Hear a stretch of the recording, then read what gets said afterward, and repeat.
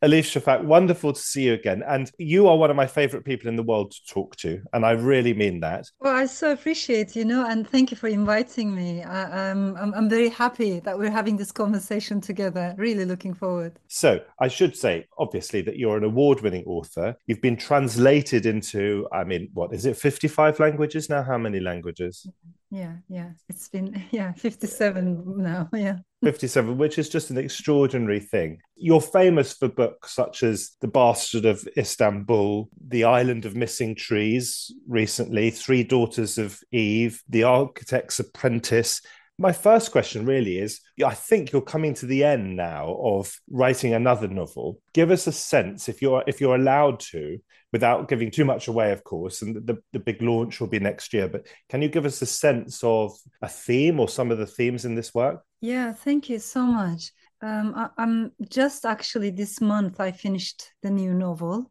So in a way, I'm only now surfacing after a very, very long and painful process. And the reason why I feel the need to share this is because sometimes people think that as you get older, it becomes easier to write books. But actually, I think it's quite the opposite. It's always hard work, but I think it gets harder and harder. And as a novelist, you do go through valleys of doubt, mountains of anxiety. Some weeks you feel like, okay, I got this, the story is working very well. But then the next week, it's just everything collapses in your hands. And then you have to rebuild it. And I think all of that is part of the process. That's the one thing I learned. So doubt is part of it, anxiety is part of it, fear is part of it. But all I can tell you is underneath of it all, there's an immense love for the art of storytelling. The new novel took me to places that I would not have dared to go in my imagination, probably. I follow the journey of a single drop of water, and it does take me to different geographical locations and periods in history. But basically, this is the story of three fictional characters that seem to be very different at first glance. So, three fictional characters, two rivers, and one ancient poem, and everything is interlinked. And the novel is called There Are Rivers in the Sky. For those who are new to your work or who Mm. haven't yet read you, clearly your works are varied between each other. But how would you describe yourself as an author? And what is the role for mysticism? What is the role for reality? How important is the storytelling part Mhm. of it? How important are the characters and the dialogue? Looking back at these works now, Mhm. how do you describe yourself to someone coming new to your work? I think I would primarily describe myself as a storyteller. I love this ancient universal art of storytelling. The format might change, from cuneiform tablets to printed books to ebooks and further technology.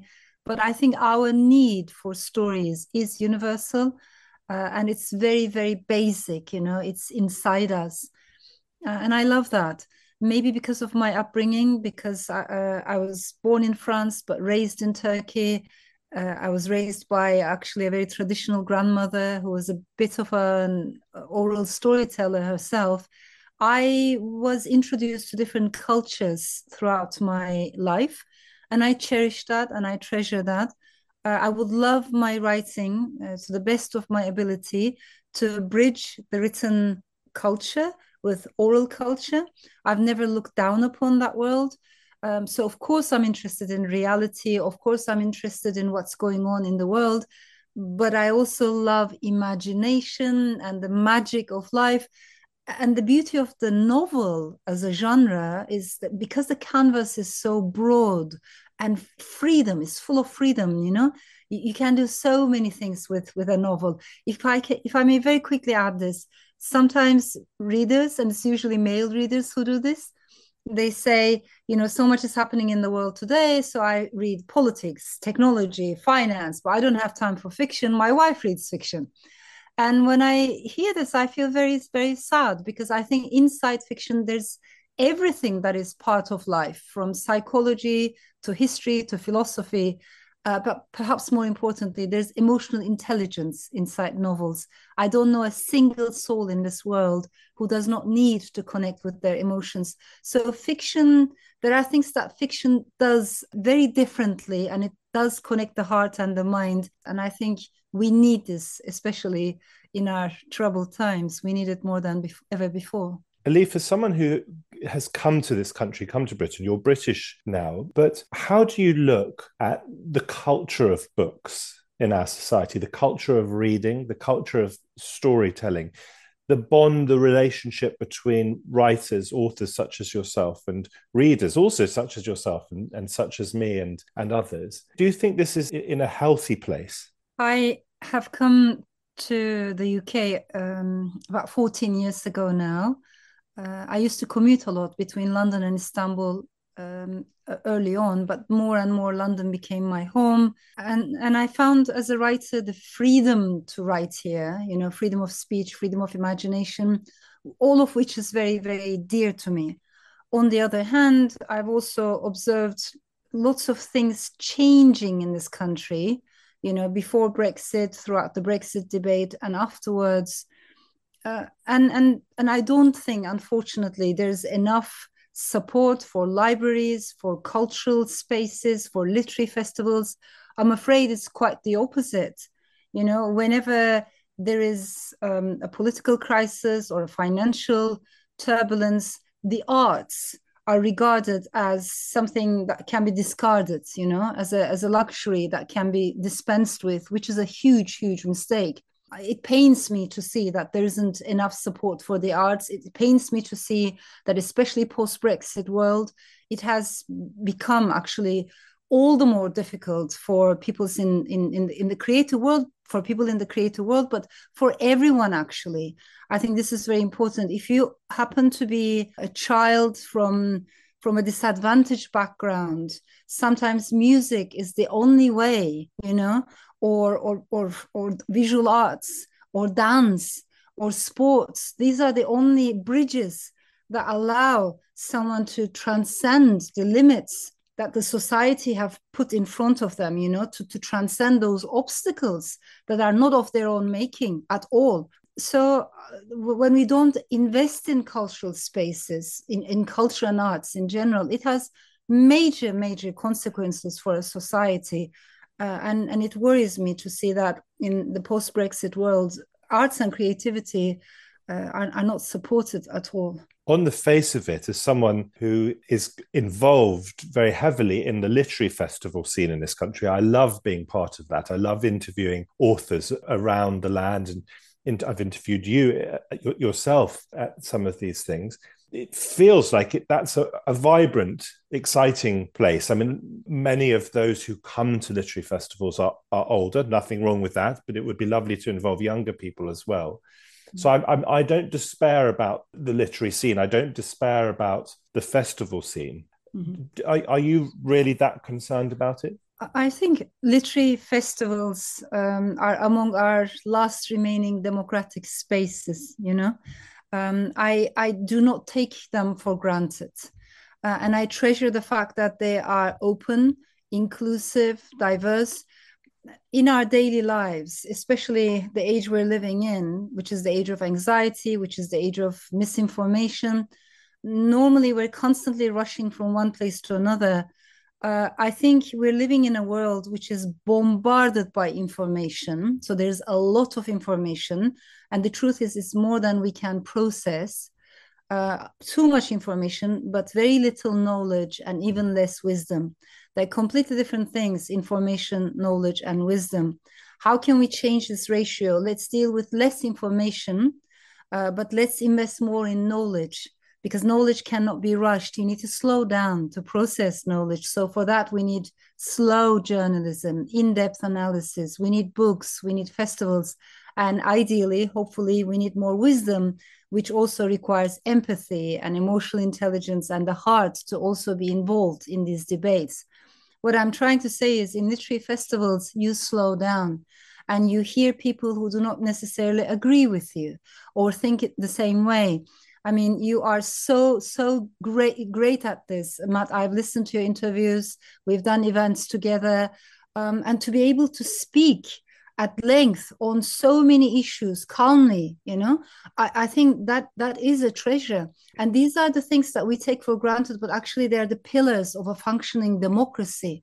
When those spaces are taken away, a society becomes more easily polarized and divided. It is not a coincidence that many autocrats across the world, they love to divide societies. So we need to be careful about, those extreme polarizations. And I think culture, in its own gentle way, often serves as the cement, the glue that holds a society together. Otherwise, we all become atomized individuals, and that's not a healthy thing for a democracy. And literary festivals also offer authors such as yourself a chance to meet, to engage with your audiences. And I imagine that's a very special part of the sort of world of being an author. It can be such a solitary thing, doing the writing. It can be so tough, as you described it earlier. And then once you have this wonderful book in your hands, you take it to your readers, literally around the country, and you engage with them about some of the thoughts, the ideas, the themes that emerge. And I think that's a very special thing. It is a very special thing. And I think many authors feel this deep inside, we've all gone through COVID times and we missed those encounters. We missed literary festivals. Many of us have done Zoom events maybe, but it wasn't exactly the same thing. Although I also cherish online events because you can connect with people from all backgrounds, people who can't, perhaps for many reasons, can't travel. So there's a part of me that appreciates that. But in addition, I long for those, physical encounters where people can get together, look into each other's eyes, listen, and as I said, slow down. No need to rush. So that is very special. What I have experienced over the years is, when I talked with the people waiting in a book signing queue, it's not some stupid signature that people are after. They're there, they're waiting because they want to tell you something, right? They want to tell you what that book, what that novel meant to them, how it touched them. And that is a huge blessing. That's a big gift for authors. As you mentioned, especially for novelists, we are very solitary creatures. We live inside our imagination. In every other sphere of arts, you collaborate with so many people. But for novelists, at least while you're writing, you are on your own. And you don't know whether the story you're working on is going to mean anything to anyone at all.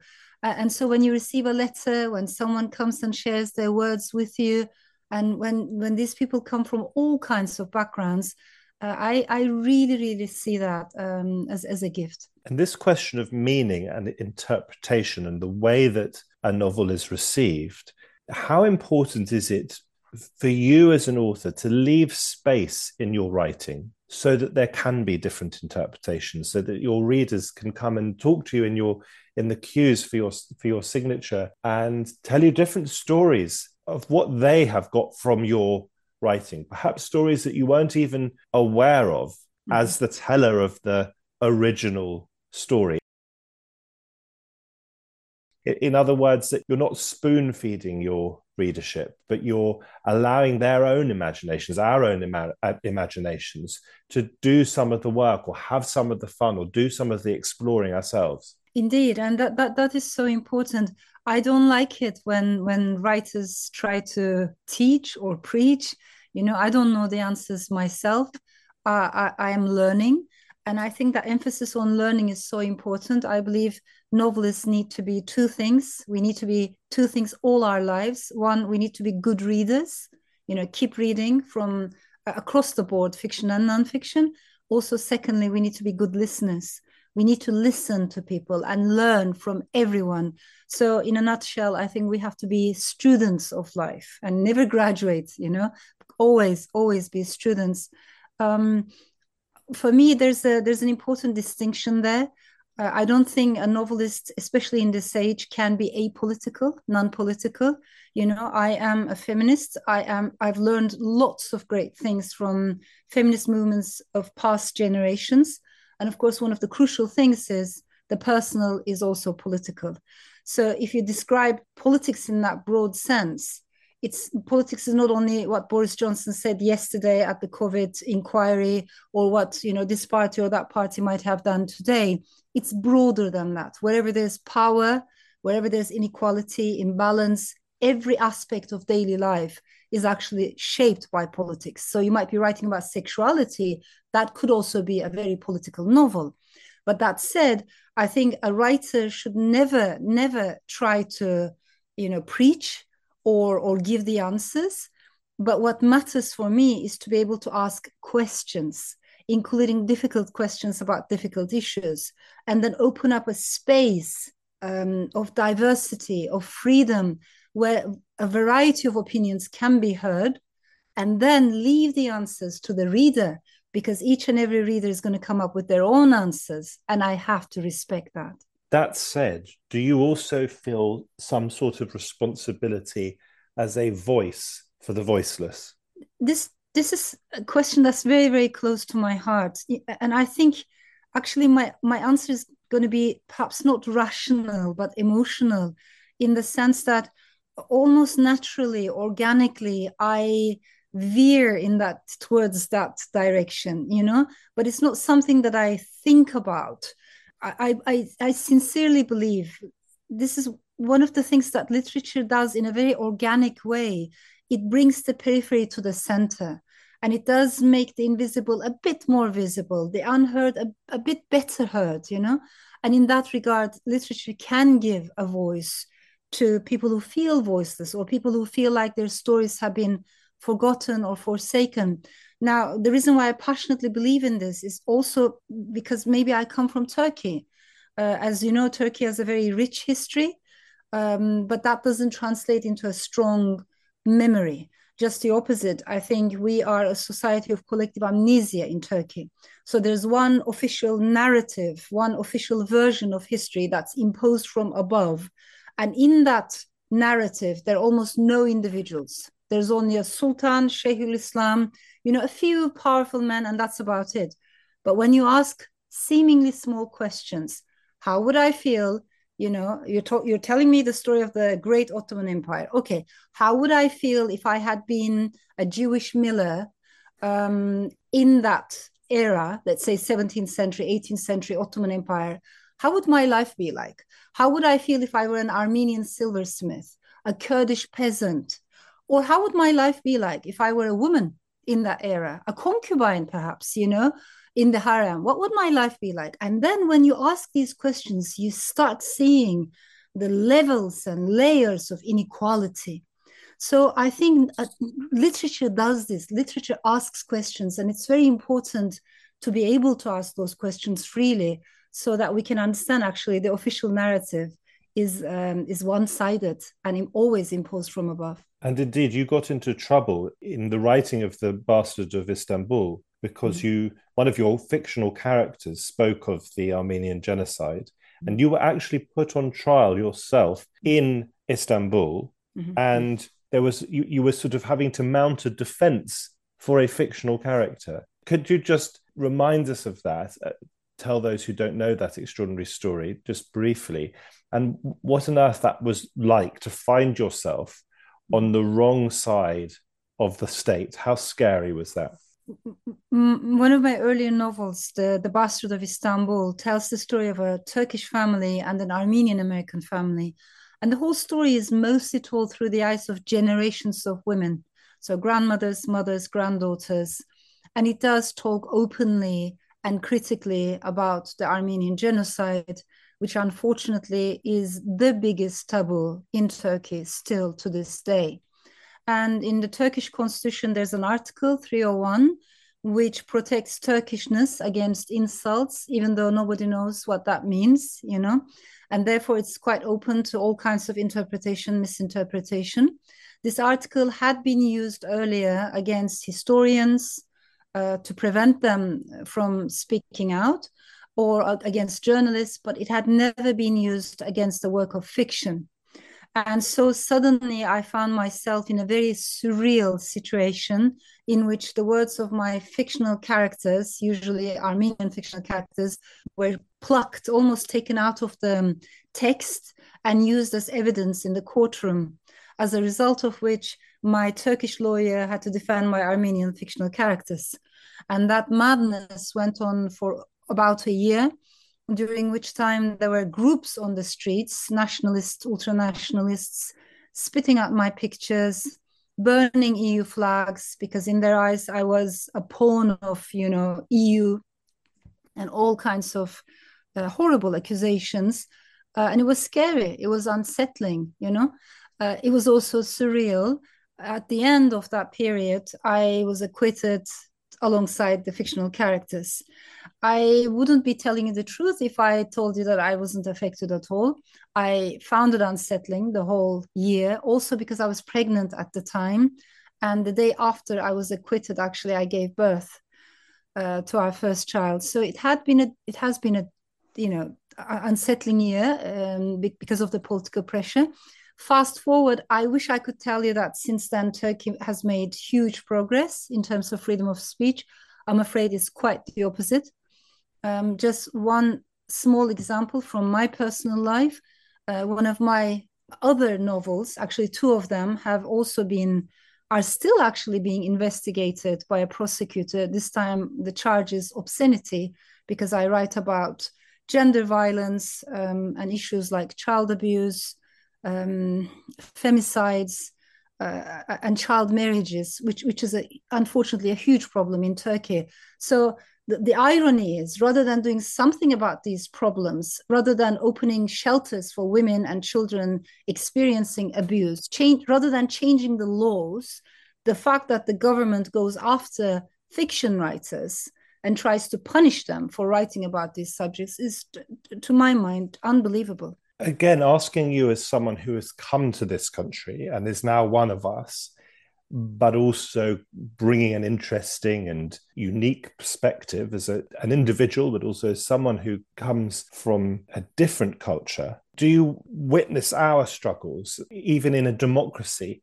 of trying to come to terms with our history? Mm-hmm. The idea that the British Empire was an invasive force that took over other people's territories by force is something that many British people find very difficult to get their heads around. And that's part of the culture wars, trying to work out how we look at our history, how we should think of our history. Does that interest you as someone who has struggled in Turkey in the ways that you've just described? That interests me deeply, profoundly. And of course, I can't help sometimes compare and contrast and see similarities as well. Perhaps this will be clearer if I tell you that in Turkey, we always believed that we were a mighty empire, and wherever we went, we brought justice and civilization and the best technology of the day, right?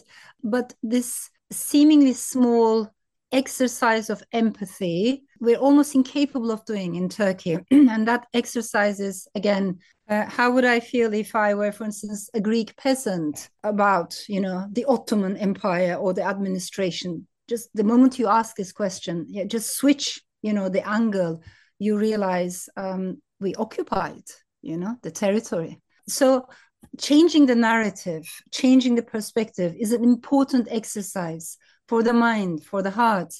Of course, in Britain, I think the biggest difference is you can walk into a bookstore and you can find books that question the official narrative. And the authors of those books are not put into jail or prosecuted. And that's good, of course. But still, many people find it difficult to ask critical-minded questions about history. And unfortunately, because of the age of populism that we're all catapulted into, we are made to think that you either love your country or you criticize everything, and there's no other way of existence. That is an artificial duality. Let us never accept that duality. And I know, Matt, this also means a lot to you. I follow your journalism. I follow, your incredibly important emphasis on diversity, creating an inclusive society. You have grandparents who came from, Jewish backgrounds, Scottish backgrounds. Correct me if I'm wrong. English, really more on my mum's side, but a little bit of Scots in there as well. Yeah. Scots and English. And so that whole mixture, that whole diversity is we both cherish that. But my point is, you can love your country, you can love your ancestors' stories, heritage, and you can still be critical of so many things that happened in history. So it's that fake duality that I want to question. You can be critical of the injustices of history, but at the same time appreciate some of the beautiful sides of history. I feel the need to simplify this, but we always need to emphasize this, that there's a third approach, there's a fifth approach, there are other ways of approaching the past and the present.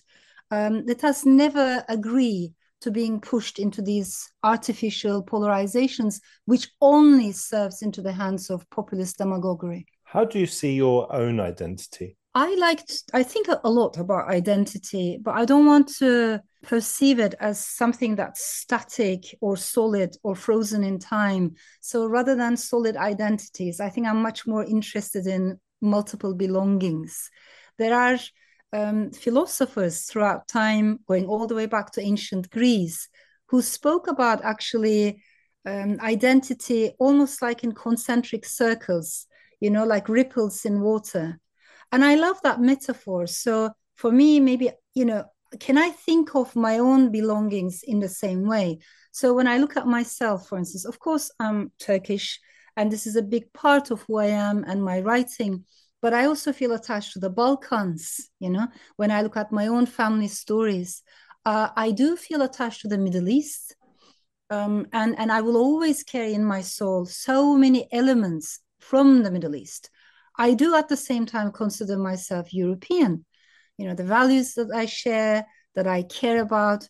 I have become a British citizen over the years. And despite what politicians have been telling us in this country, I want to keep calling myself a citizen of the world, a citizen of humankind. That doesn't mean that you're just floating in the air without a care. Just the opposite. It means like you care about many things at the same time. But I think this kind of multiplicity is important for everyone. It doesn't matter whether you were brought up across several cultures or you stayed in the same town all your life. Every human being is complicated. It could be one's sexual identity. It could be one's cultural, artistic productivity. Everything is another layer added into that complexity.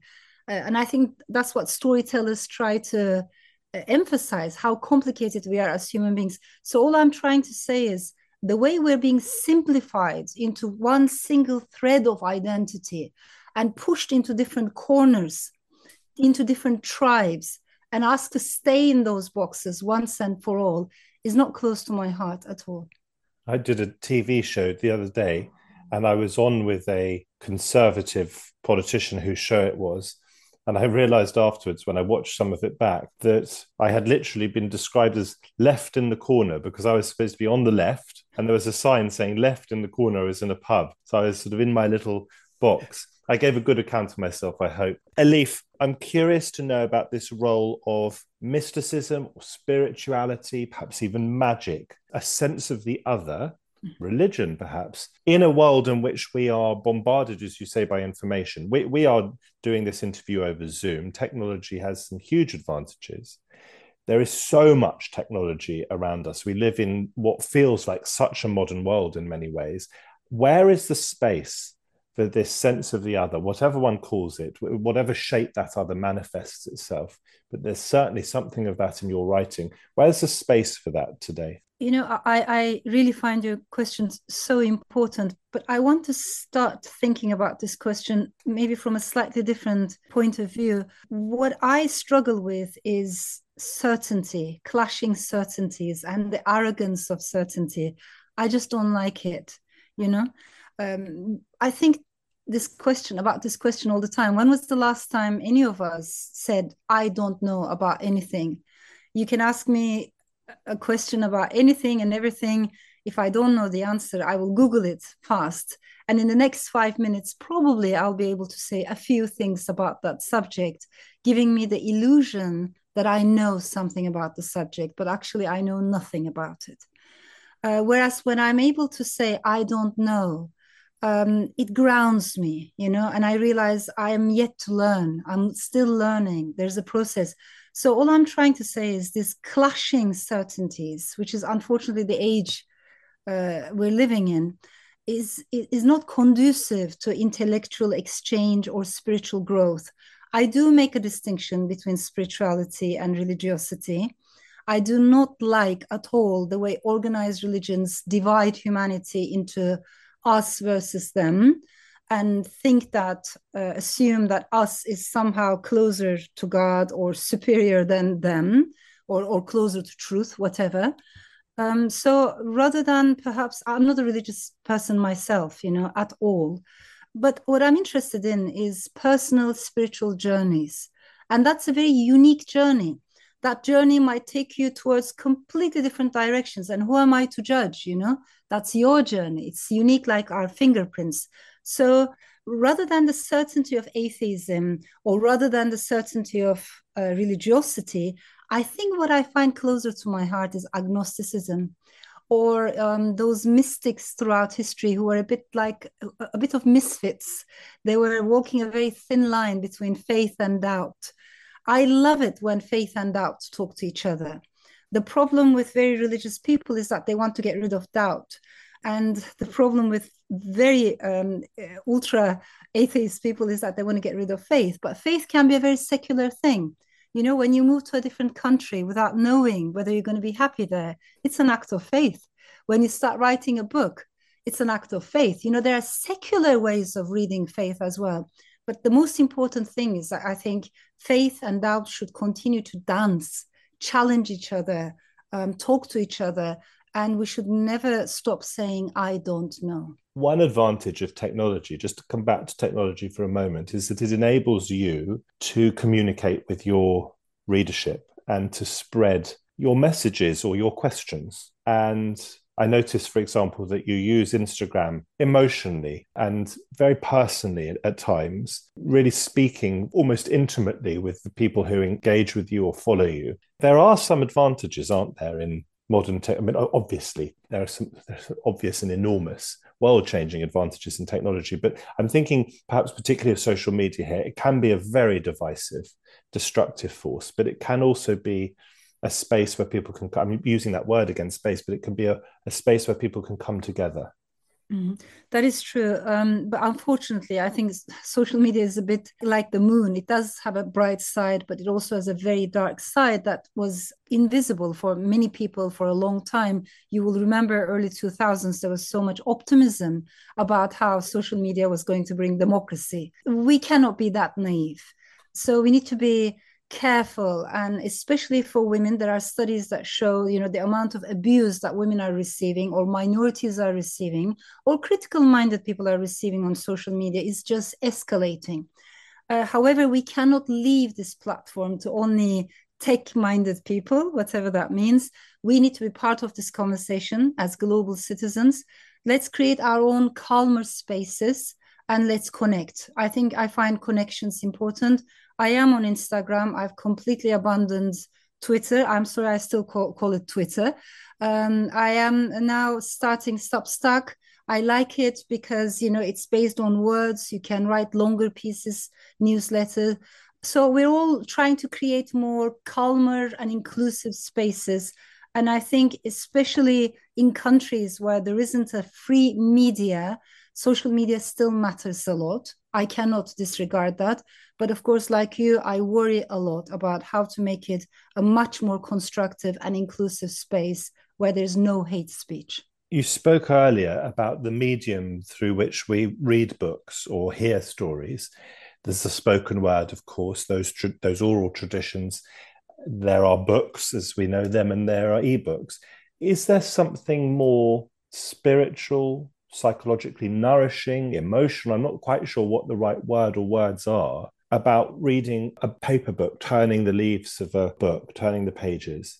Is there something more rewarding about that, more fulfilling than reading on an ebook? Or as a consumer of stories yourself, does it not matter what the vehicle is? For me personally, holding a book in my hands, walking with a book, sitting under a tree with a book, I cherish these. But I am also aware that had I been younger, had I been perhaps doing office work, I wouldn't probably have the time or the habit, the daily habit, which is okay. So I don't want to judge, but let's please make reading a constant part of our daily existence. So if paper books do not work for you, let's go towards ebooks or audiobooks. Audiobooks can be both incredibly helpful, but tricky in the sense that sometimes you lose your, concentration, your attention. As long as we're careful with that, I really do not mind the format. I can never judge, but let's please make books an essential part of our lives. I'm not an expert in education. I'm not a teacher, but I vividly hold inside myself, I think, the upbringing I had in which my mother really encouraged me to read. Mm-hmm. And I was a slow reader because I think, because I wanted to take things in. I took time over the words, but I really gained something. It gave me a massive underpinning. Now, as you say, the world moves so quickly and it's so easy to neglect that core activity of reading. But for me as a child, it nourished me and it gave me a sort of springboard from which to launch myself into the world. Does that resonate with you? That resonates with me a lot. And as we spoke about earlier, I think it does nourish particularly emotional intelligence. Empathy is a muscle at the end of the day. The more you use it, the better you become at it. And books help us to, they gently pull us out of our own cocoon, and help us to see the world through someone else's eyes.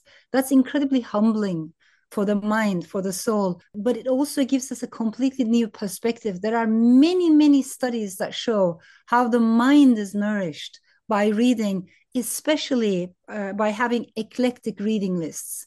So not only reading the same genre, the same type of writing over and over, but daring to travel a little bit. I've never believed in that distinction between highbrow literature and the opposite. Who even decides those dualities? Anything and everything that speaks to us in that moment in time, that's the right book for us. So let's read philosophy, let's read graphic novels, let's read cookbooks, let's read poetry, let's definitely read fiction, and be intellectual nomads. I think that's the best for our minds. And how crucial is reading? You talked earlier about listening, I think, but how important is reading to you as an author? I think it's a huge, huge part of my life, my existence. I cannot claim that every day I write, because some days you're less productive, some days you're more productive, or sometimes the things you write, they don't necessarily go anywhere and you just put it aside. But I can claim that every day I read. So if I can't read during the day, I read at night. And again, if I may quickly add this, sometimes you will come across authors who are very proud of their precise schedules. They say, I wake up at 7 o'clock, I write for 3 hours, then I go out for a run, and then I come back, lunch, and I write again for 3 hours. Usually people who say these things are male authors of a certain age and background. Everyone else who doesn't fit into this category, what happens is we're juggling, multiple tasks. We're trying to carve out a space, a time for ourselves, and that's okay. That's fine. That's human. But let's make reading an essential part of our daily schedules. Doesn't matter whether you read in the morning, at night, or, but let it be an integral part of our lives. Something I was very surprised to learn from you about the way that you actually work yourself is that you can listen with headphones to very intense music, perhaps in a cafe, as you write. Tell us about that briefly, and what sort of music you listen to and whether that's changed over the years. Well, I don't like silence, and actually I panic when there's too much silence around me. I like noise. I like sounds. Maybe it's the impact of Istanbul, because Istanbul is such a noisy city, especially the part of Istanbul where I lived. And I love music, but the kind of music that has high energy and fire in it. So I put on my headphones because otherwise my children would complain. And I love listening to subgenres of heavy metal, which hasn't changed at all since my early youth. Although I moved from one subgenre to another, but basically I love listening to progressive or industrial metal, Viking. I love Scandinavian, Viking, Nordic heavy metal, metalcore, a bit of melodic death metal.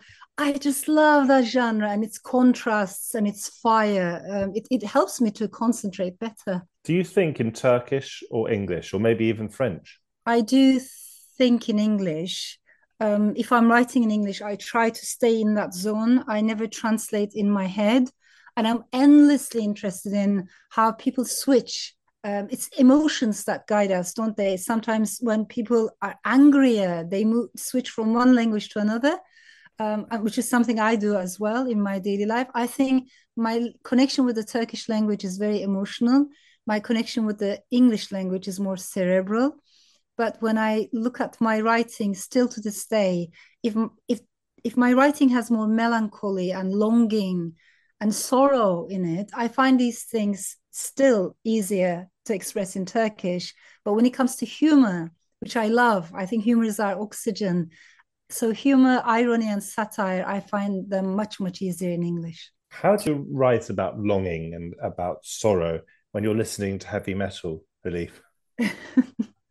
I mean, heavy metal in itself is so it can be so nuanced, it can be so layered, especially the kind of heavy metal that I listen, the more gothic, melodic type. It does have contrasts, perhaps anger, but or strong emotions, but also a gentleness, almost a velvety, texture. And it's the way they're all juxtaposed, brought together that mesmerizes me. So it works for me. I've always felt re-energized when I listen to this kind of music. As you have been translated into 57 languages, has that tempted you to learn more languages? And how many languages do you now speak? I wish, sometimes you receive a book in Japanese, in Norwegian, in Italian, and I wish I could read in those beautiful languages, but I can't, of course. Because I spent my part of my childhood in Spain. At the time, Spanish was my second language, and English became my third. But English never abandoned me, and I love the Spanish language as well. I'm endlessly curious about those words that can't be easily translated from one language to another. I pay attention to untranslatable words because I think they say a lot about the cultures where they come from. French? No, my French is very, very basic because I was very young when I left France, but I would love to improve my French. Yes. Finally, just explain to us what life is like. I mean, it's shifting and changing all the time, of course, but what is life like for Elif Shafak? You're a mother, you're a wife, you are an author, a storyteller.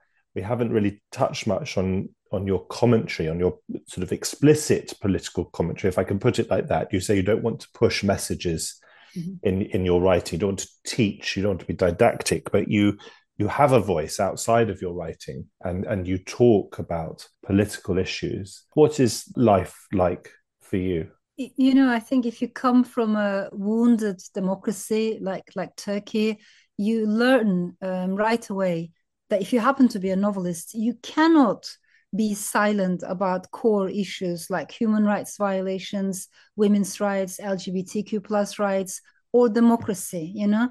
These core values are incredibly important. I think we need to speak up.